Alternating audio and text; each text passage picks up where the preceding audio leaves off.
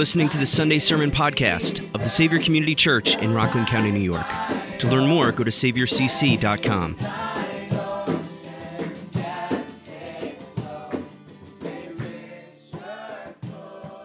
Seems lately I'm having a hard time letting go of things.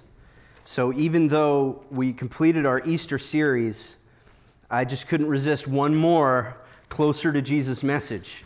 So this church is so crazy, we're still celebrating Easter. We can't even let go of it. So I think today will be the last Closer to Jesus. I said last week's was, but I just had one more message in this series, Closer to Jesus. And so the nature of our series, we've been talking about, and this one takes a little bit of a different turn. We've been talking about certain aspects of Jesus' identity that calls us, that leads us to want to be closer to Jesus and to draw closer to Jesus. And so we talked about Jesus, my God, and how God did everything in sending His Son to make us His own. We talked about Jesus, my brother, my King. We talked about all the things Jesus did as our King to serve us. Jesus, our priest and sacrifice, that He, as priest, offered His own life to be our sacrifice. And then last Sunday, Easter Sunday, we talked about being closer to Jesus, our risen hope. And we said a few things that we're really going to pick up off of this week. We said, my risen hope is an eager, gracious embracer of sinful people. That Jesus doesn't just allow sinners to come to Him. Jesus is eager and gracious to embrace sinners. That's why He came. He also said, my risen hope is a resurrected new creation maker. That's what He does in defeating sin and death. That leads to our recreation. Like just this morning in our START program class, in the gospel class, we spent some considerable time talking about how the actions of Christ on the cross make it possible for us to be new through faith in Jesus Christ. That this isn't just something that God decided to do one day out of the kindness of His heart, but rather God had a detailed plan by which He would redeem us, set us free from our sin, and allow us to have the life that He designed human beings to have through faith in Jesus. And then we said, my risen hope knows what real regular people are like. And we're going to talk a lot about that today. But here's the thing, and this is what made me want to add one more message to our Easter series, and that's this. The biblical accounts don't end with resurrection, at least not most of them, in talking about the Gospels. They don't just end with an account of the resurrection. In several places, they end with orders and commissioning. And so after the resurrection, that leads to a place where Jesus sits His disciples down and says, this is what I want you to do now that I'm resurrected, now that I've accomplished my mission, now that all of that is done and finished, is maybe the word Jesus would use. Here's what I want you to do with this message. Here's what I want you to do as newly formed people. Examples of this, we have Matthew chapter 28. Verse 18, it says, Jesus came and said to them, all authority in heaven and on earth has been given to me. Go therefore and make disciples of all nations, baptizing them in the name of the Father, the Son, and the Holy Spirit, teaching them to observe all that I have commanded you. And behold, I'm with you always to the end of the age. And so that's known as the Great Commission, the last few verses of Matthew's Gospel, where Jesus really sets up in very clear language what the mission of His church would be in the world, which in turn teaches us what the local church is, what we are. We're a little piece of the larger universal body of Christ. And so it shows us what we would do. We would make disciples. And we learned this in our START program class this morning as well, that there's really only one command in the Great Commission. It's to make disciples. All of the other words describe the disciple-making process. We go into the world as missionaries. We baptize people who put their faith in Jesus in the name of the Father, the Son, and the Holy Spirit. That means we're bringing them into the body of Christ. We're calling them to acknowledge that they've died and risen again in Jesus. We're calling them to acknowledge their union with Jesus and with His people. And He says, and teaching them to observe all that He has commanded. And so we're bringing instruction and helping people see how the gospel doesn't just plug in as part of their lives, but as a whole new operating system that determines the very nature of what a God-glorifying life on earth looks like. So when we come to Christ, in some ways, we have our personality, we have the great things about ourselves and bad things, we have our jobs and the things that we do, and some things don't appear to change. In another way, when Christ comes into our lives, it changes everything, because it transforms the underlying assumptions, hopes, dreams that really make us who we are. And so it's transformational. Now, we have those orders, and today's message is closer to Jesus, and it's a little different. Resurrection orders. That's what today's called. Okay? But here's the thing. Since this series is about being closer to Jesus, I want to look at a more personal moment in the Gospels, particularly in the life of Peter, and you know the one I'm talking about, where his orders came directly from Jesus with cutting but healing words. And we see in this passage, in this interaction that Jesus has with Peter, and we're going to look at some other things in this passage as well. We see in this interaction that Jesus has with Peter, on the one hand, Jesus is restoring him and giving him this extremely important role in ministry in the early church. On the other hand, he's breaking his heart, right? And here's the thing, he does them both at the same time. Only Jesus could do that, right? He comes to Peter and just breaks his heart and fixes his heart all at once, like a doctor who says, like, well, I know your arm healed, but it's all messed up. Let me get my hammer, right? Like this is going to hurt, but it's for the best, otherwise I'm all crooked all the time, right? It's for the best, and yet it's going to hurt in the moment. And so what I want to look at, and here's how I want to relate this to our lives, and we see that this is one of those moments where I suspect God will speak to people in a lot of different ways. Because we're looking at one of those interactions where I'm not Peter, you're not Peter. None of us can come up with anything in our lives that looks exactly like what Peter went through. And probably none of us can come up with anything as bad as what Peter did, if you really think about it and put it in context. And yet, we can all relate to the need to be healed and rebuilt in order to serve Jesus the way that he's called us to serve him. And so I want you to be thinking about that today. If you had an encounter with Jesus by the water, if he showed up while you decided that you were going fishing, what would it look like? What would the conversation be? And there's a few parameters there, because we don't want to put words into Jesus' mouth, but there are some things we can learn about the way that Jesus works. And some of those, to put it in those parameters, we know that Jesus would affirm that he has a call and a plan and a purpose for our lives. But he would also go right to that moment where we were betraying him. He'd go right to that place where we were letting him down. And he'd open that wound so that he could reset it and heal it right this time. And so I'm eager to see what God does in our hearts this morning. So and this is really not the resurrection orders, it's really about how God does it. So let's look at this together. John chapter 21, definitely have your Bible open, or you can go to SaviorCC.com, go to the live page, and follow along with the notes there. We're going to have all of the scriptures are printed out there for you, and all of our sermon points are printed out there for you. And I don't know if it's not just John's gospel, but especially John's gospel, I just find the way that things are put together kind of funny in this passage. There's certain things that just come out and that just have a sort of drama to them. So I know we just read it, but I want to read it again. Verse 1, after this, Jesus, and let's pause, after what? Well, after Jesus had already appeared to the disciples and made it clear that he rose from the dead. After, back in chapter 20, Thomas came to him and said in verse 25, unless I see in his hands the mark of the nails and place my fingers into the mark of the nails and place my hand into his side, I'll never believe. And then Jesus says, this isn't in the text we're looking at, 8 days later his disciples were together. Verse 27, he said to Thomas, put your finger here and see my hands, and put out your hand and place it in my side. Do not believe, but believe. And Thomas answered him, my Lord and my God.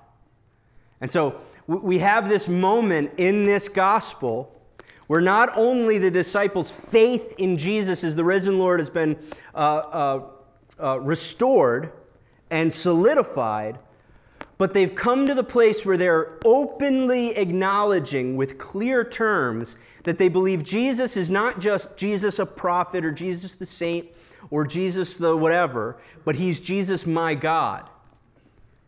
And this is something when Thomas openly refers to Jesus as God, and Jesus doesn't correct him. In fact, Jesus affirms it.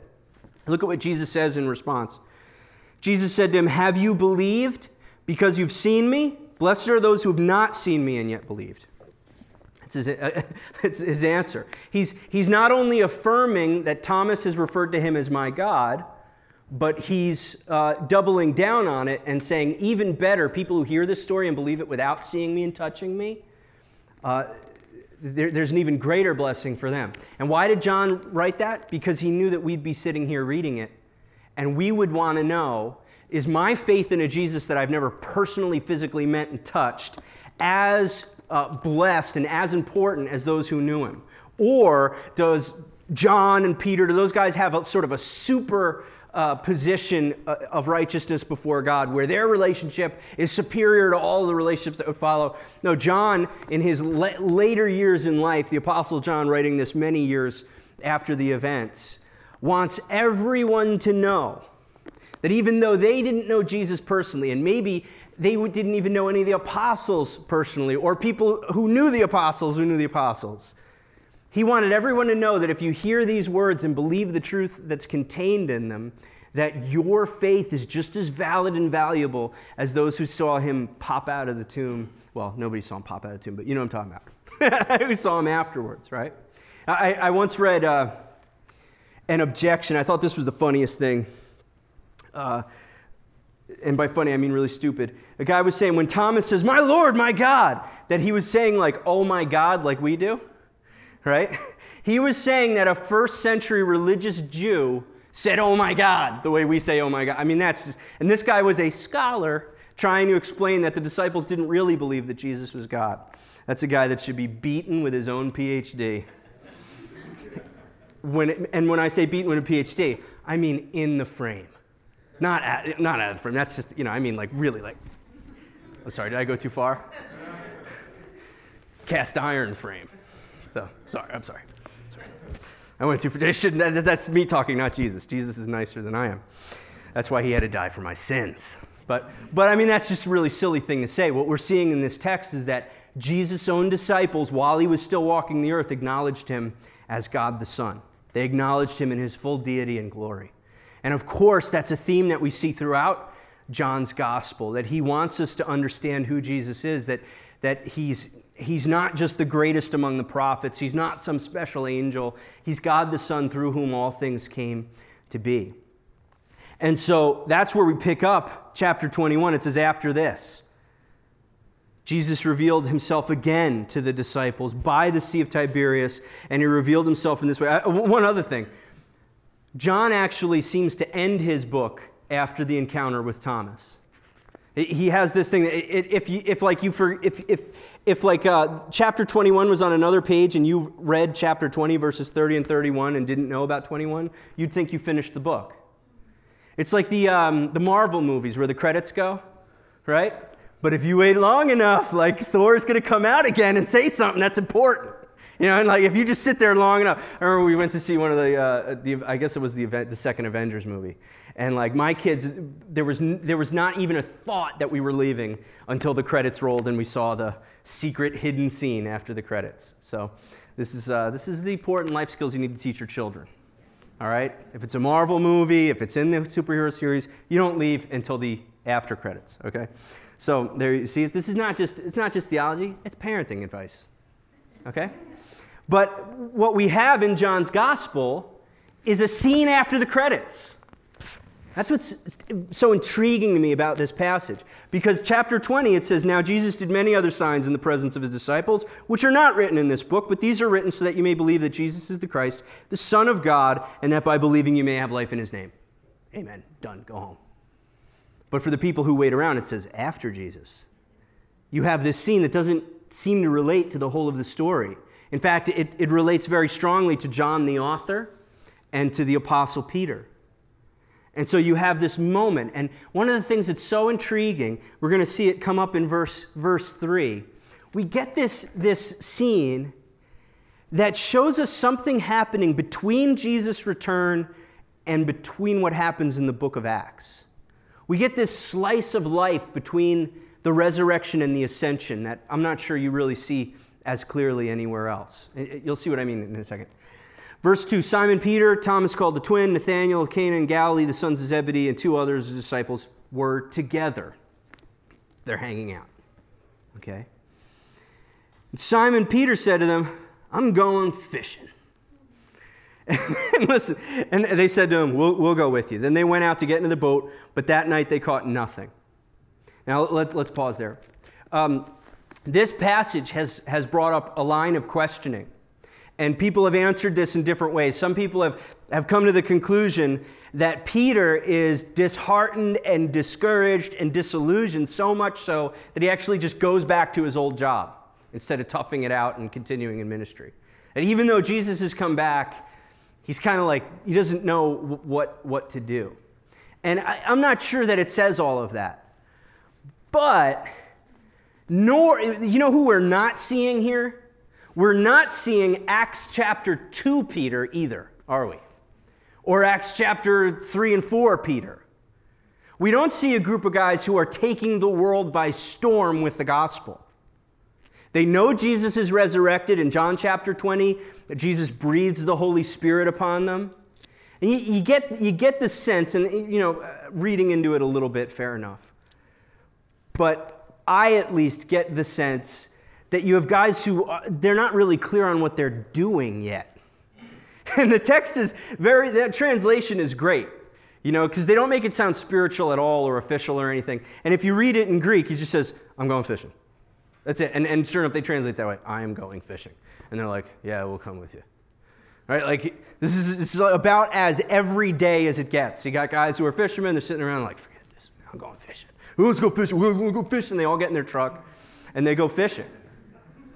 And so you do get this image of here's a bunch of guys who are about to be some of the most important people in history, and they really have nothing better to do with their time. He's just going to go do his job. He's going to get some fish. He's going to sell some fish. And he does that. Now, was fishing a sign of some confusion or discouragement? I think that's a little hard. But we're not seeing Peter who preaches and thousands of people come to Jesus. We're not seeing Peter who stands up against the people who just murdered his friend a few weeks ago, like we see in Acts chapter 3 and 4. We're not seeing Peter organizing a world movement that is going to literally change history.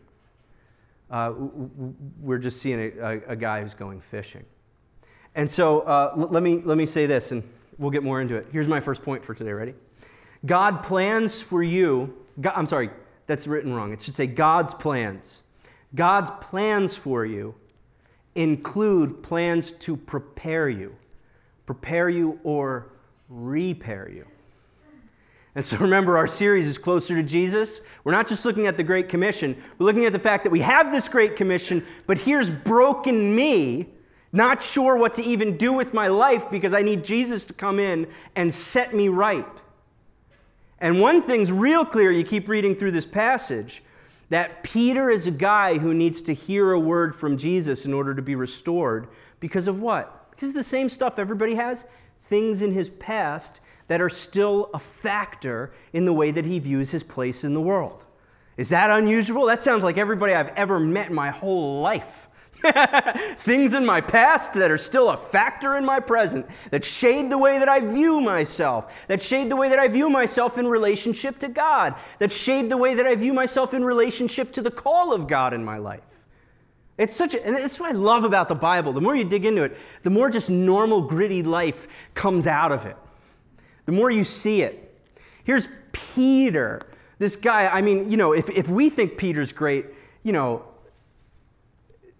others go even more crazy with Peter. Like his job is a permanent job. He's an important figure. And at this point, he's still just a guy fishing. And why is that? Well, let's keep reading and then we'll see some stuff.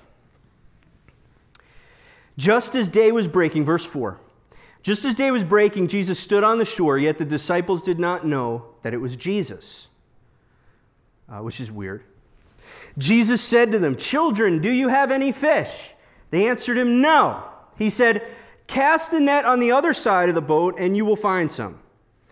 What it doesn't say here is how annoyed or weirded out or like, why would you listen to this guy, right? Except that things like this have happened to them before, and it worked out before, right? Annoying guy on the shore butts in, and right. Well, actually, no. I think Jesus was actually in the boat last time they did this.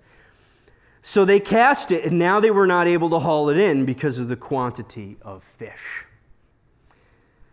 That disciple whom Jesus loved, therefore, said to Peter, "It is the Lord." When Simon Peter heard it was the Lord, he put on his outer garment, for he was stripped for work, a little too much information, and threw himself into the sea. The other disciples came in the boat dragging the net of fish, for they were not far from the land. And you keep going. Verse 10, Jesus said to them, "Bring some of the fish that you've just caught." So Simon Peter went aboard and hauled the net ashore full of large fish, 153. Although there were so many, the net was not torn. Jesus said, "Come and have breakfast." Wouldn't you love for Jesus to come and just have... None of the disciples dared ask him, Who are you? They knew it was the Lord. Jesus came and took the bread and gave it to them, and so with the fish. This was now the third time that Jesus was revealed to his disciples after he was raised from the dead. By the way, one of the sort of side notes of this, one of John's purposes, he was constantly throughout his writings sort of attacking from the side this idea that Jesus was just sort of a ghostly figure who came into the world. He wasn't fully man. He didn't become one of us to take our sin upon himself. He only seemed to become one of us. This was an ancient heresy that was certainly budding by the time that John wrote this gospel. And John combats this in every way. From the first page, he says Jesus took on flesh and became flesh and all this kind of thing. And here he has Jesus eating breakfast with them. And there's an important spiritual point in there. Jesus didn't come into the world to save our ghost, right? Didn't come into the world so that one day our disembodied spirits could be in a very nice disembodied spirit container called heaven. He came fully one of us into a physical world so that he could save the physical world, bring about redemption and new creation. And if you follow the line of the Bible through, yes, it says if today you die, you go to be with the Lord. And it gives us very little description of what that's like, except that we would be in his presence. But if you follow the storyline of the Bible all the way through, what we have is a new heavens and a new earth. Resurrected believers living in a very physical new world. We see evidence of that right here. Jesus comes on the beach. He eats breakfast with them. It's real. His new life with them is not first off considered in visions and dreams of faraway places. It's a new life that they're going to live right here on earth. And so Jesus sits down with them and actually has breakfast. And here's where we get to the second. So God's plans for you includes plans to prepare you and maybe to repair you. So here's the thing. Because Jesus is resurrected, there's a great commission and a call in our lives. It's a call to serve him. It's a call, in our church we summarize it, love God, live community, be servants. That a robust Christian life, it can look a lot of different ways, but there are going to be three qualities that we should see and develop in the life of every believer. That we love God with all of our hearts, that we live out Christian community. That is, that we are always actively, deliberately, even when we don't want to be, we're developing Christian relationships for our upbuilding and the upbuilding and motivation of and encouragement of other believers.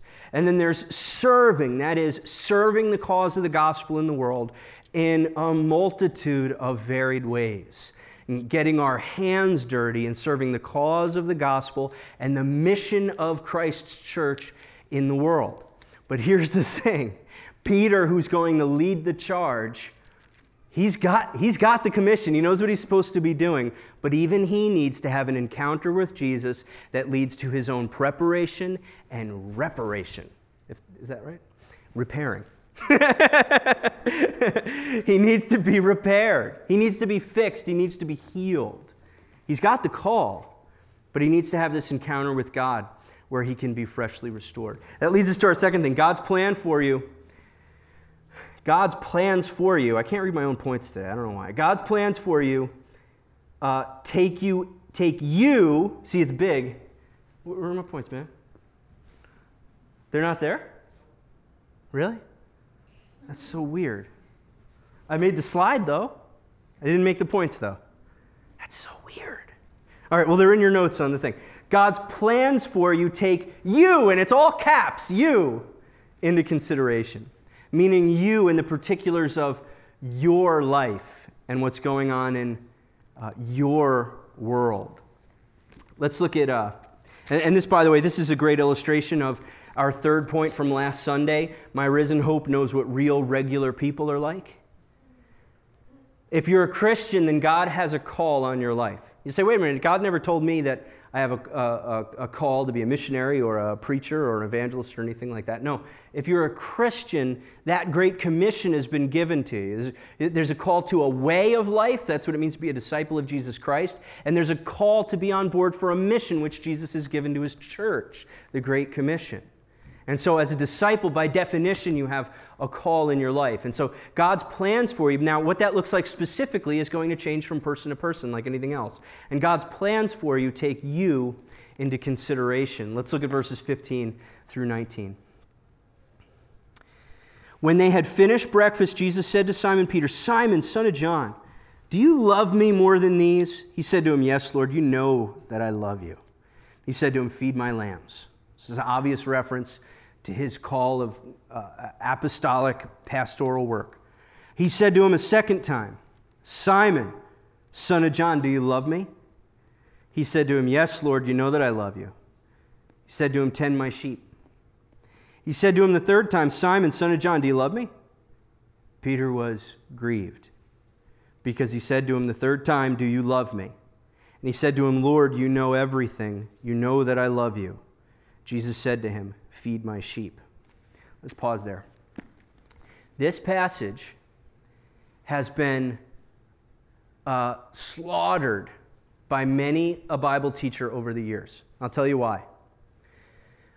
Many people, it's one of those things that if you don't, all kinds of people know, all kinds of people who don't know Greek know that there are multiple words for love in Greek, right? That's something that's like very commonly known. That there are 4 different kinds of love, right? You have the agape love, you have the brotherly love, you have the erotic love. You have these different words for love in Greek. This passage, Jesus and Peter go back and forth between 2 words for love. And so many people over the years have taken this passage and have overemphasized the use of the 2 different words and have sort of forced this like complicated interpretation in the passage. Like, does he really fully unconditionally love Jesus, or is it just sort of an affectionate brotherly love? And they go back with all of this kind of stuff. Let me tell you a secret. In John's gospel, he uses those 2 different kinds of 2 different words for love synonymously.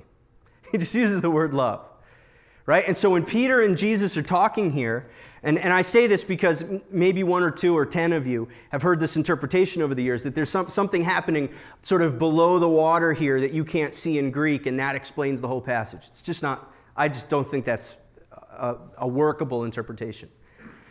Jesus really is, just the way you read it in English, he's saying, Peter, do you love me? And Peter says, you know, I love you. And then he says it again, and Peter's, you know, I love you. And then he says it a third time, and Peter's grieved. What's happening here? We have to stop and sort of say, you know, there's nothing in the passage that tells us exactly what's happening here, and yet we're reading a sort of mini novel about the life of Jesus, right? And the author's expecting that we've been following the story and that we know what's going on in the lives of the characters. And if we go back just a few chapters, we find out this same guy, Peter, who was the most vocal supporter. He was ready to, he had Jesus back. And I mean the way guys have each other's back. I got your back, Jesus. I'll tell you, I'll never do that. Like, that's how he was talking a few chapters ago. And Jesus looks at him and says, man, before the rooster crows, you're going to deny me. How many times does he say you're going to deny me? 3 times. And what does Peter do? He gets confronted, and he denies Jesus 3 times. And here we have Jesus. He's eating supper with him.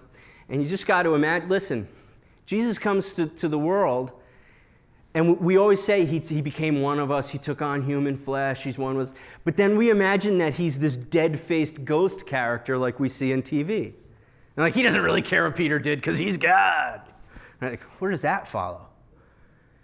What you're seeing in this passage is a brutal, loving confrontation. Jesus, the friend and brother, not literal brother from another mother, but the brother of Peter from another mother, is sitting down to breakfast with his friend, and it's just about time to get this whole church thing started. But Jesus has been personally, brutally betrayed by Peter. And what does he do?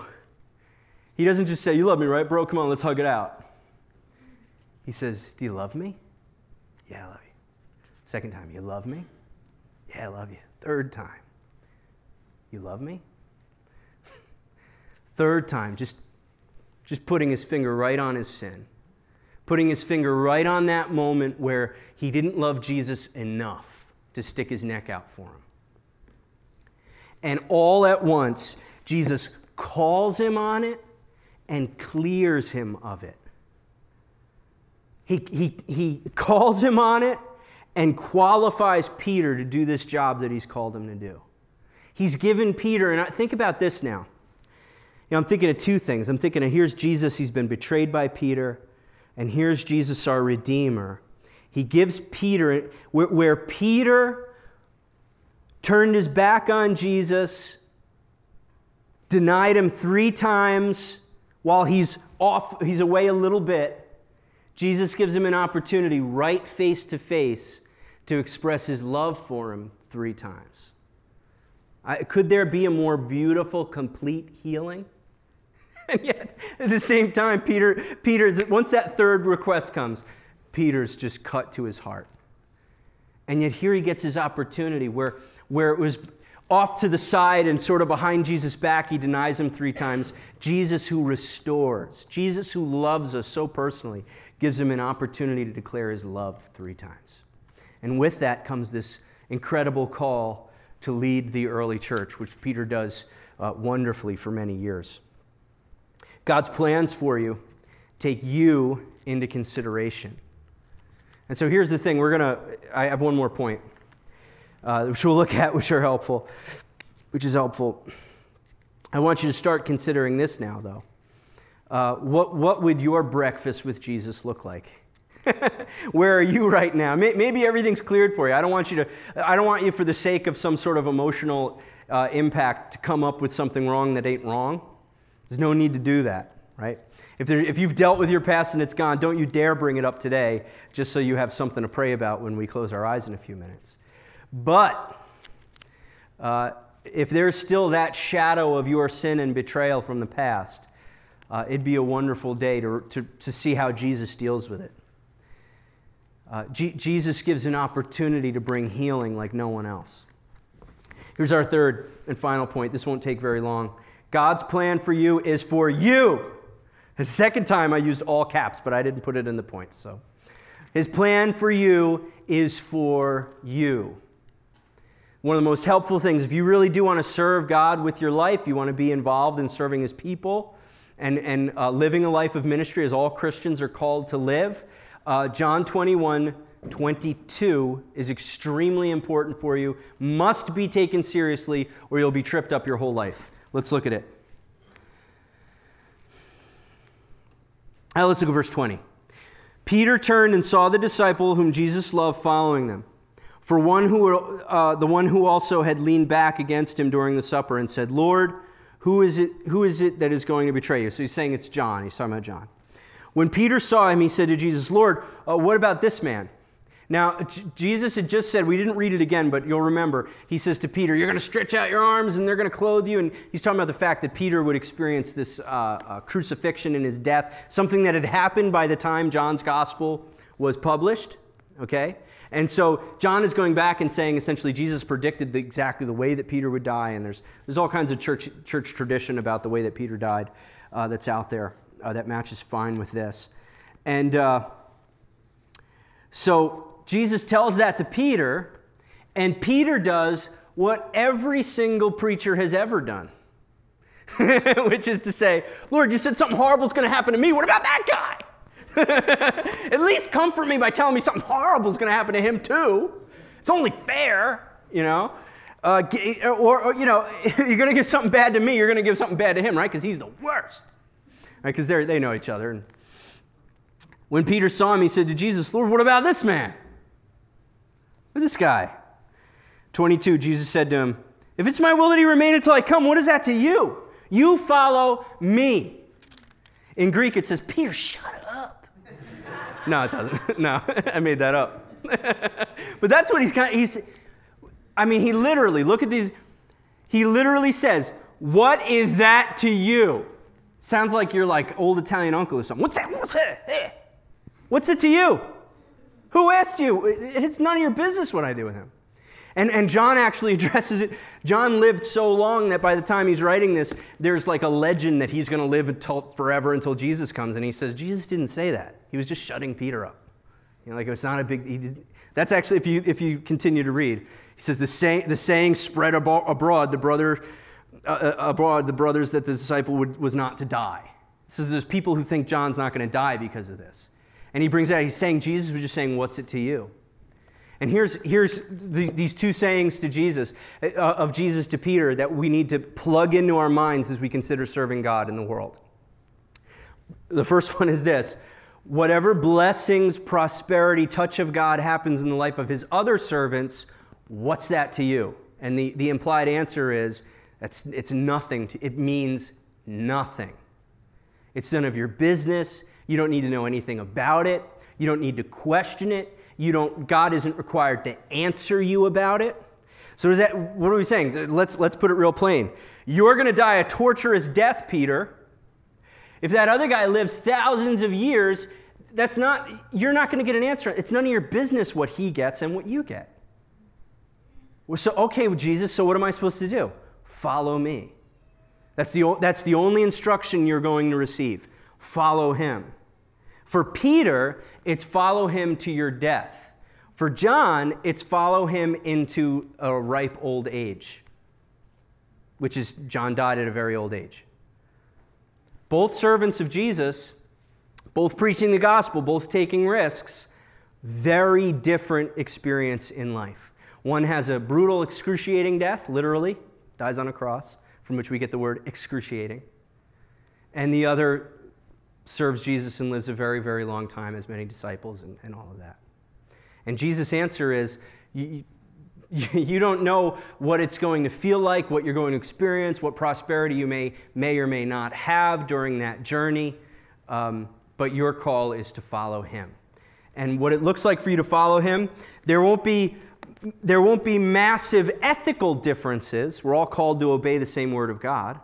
But there will at times be massive experience differences. One serves the Lord and prospers and life goes well. Another serves the Lord and is martyred. I mean, that's literally what happened in this case. And a million different degrees in between.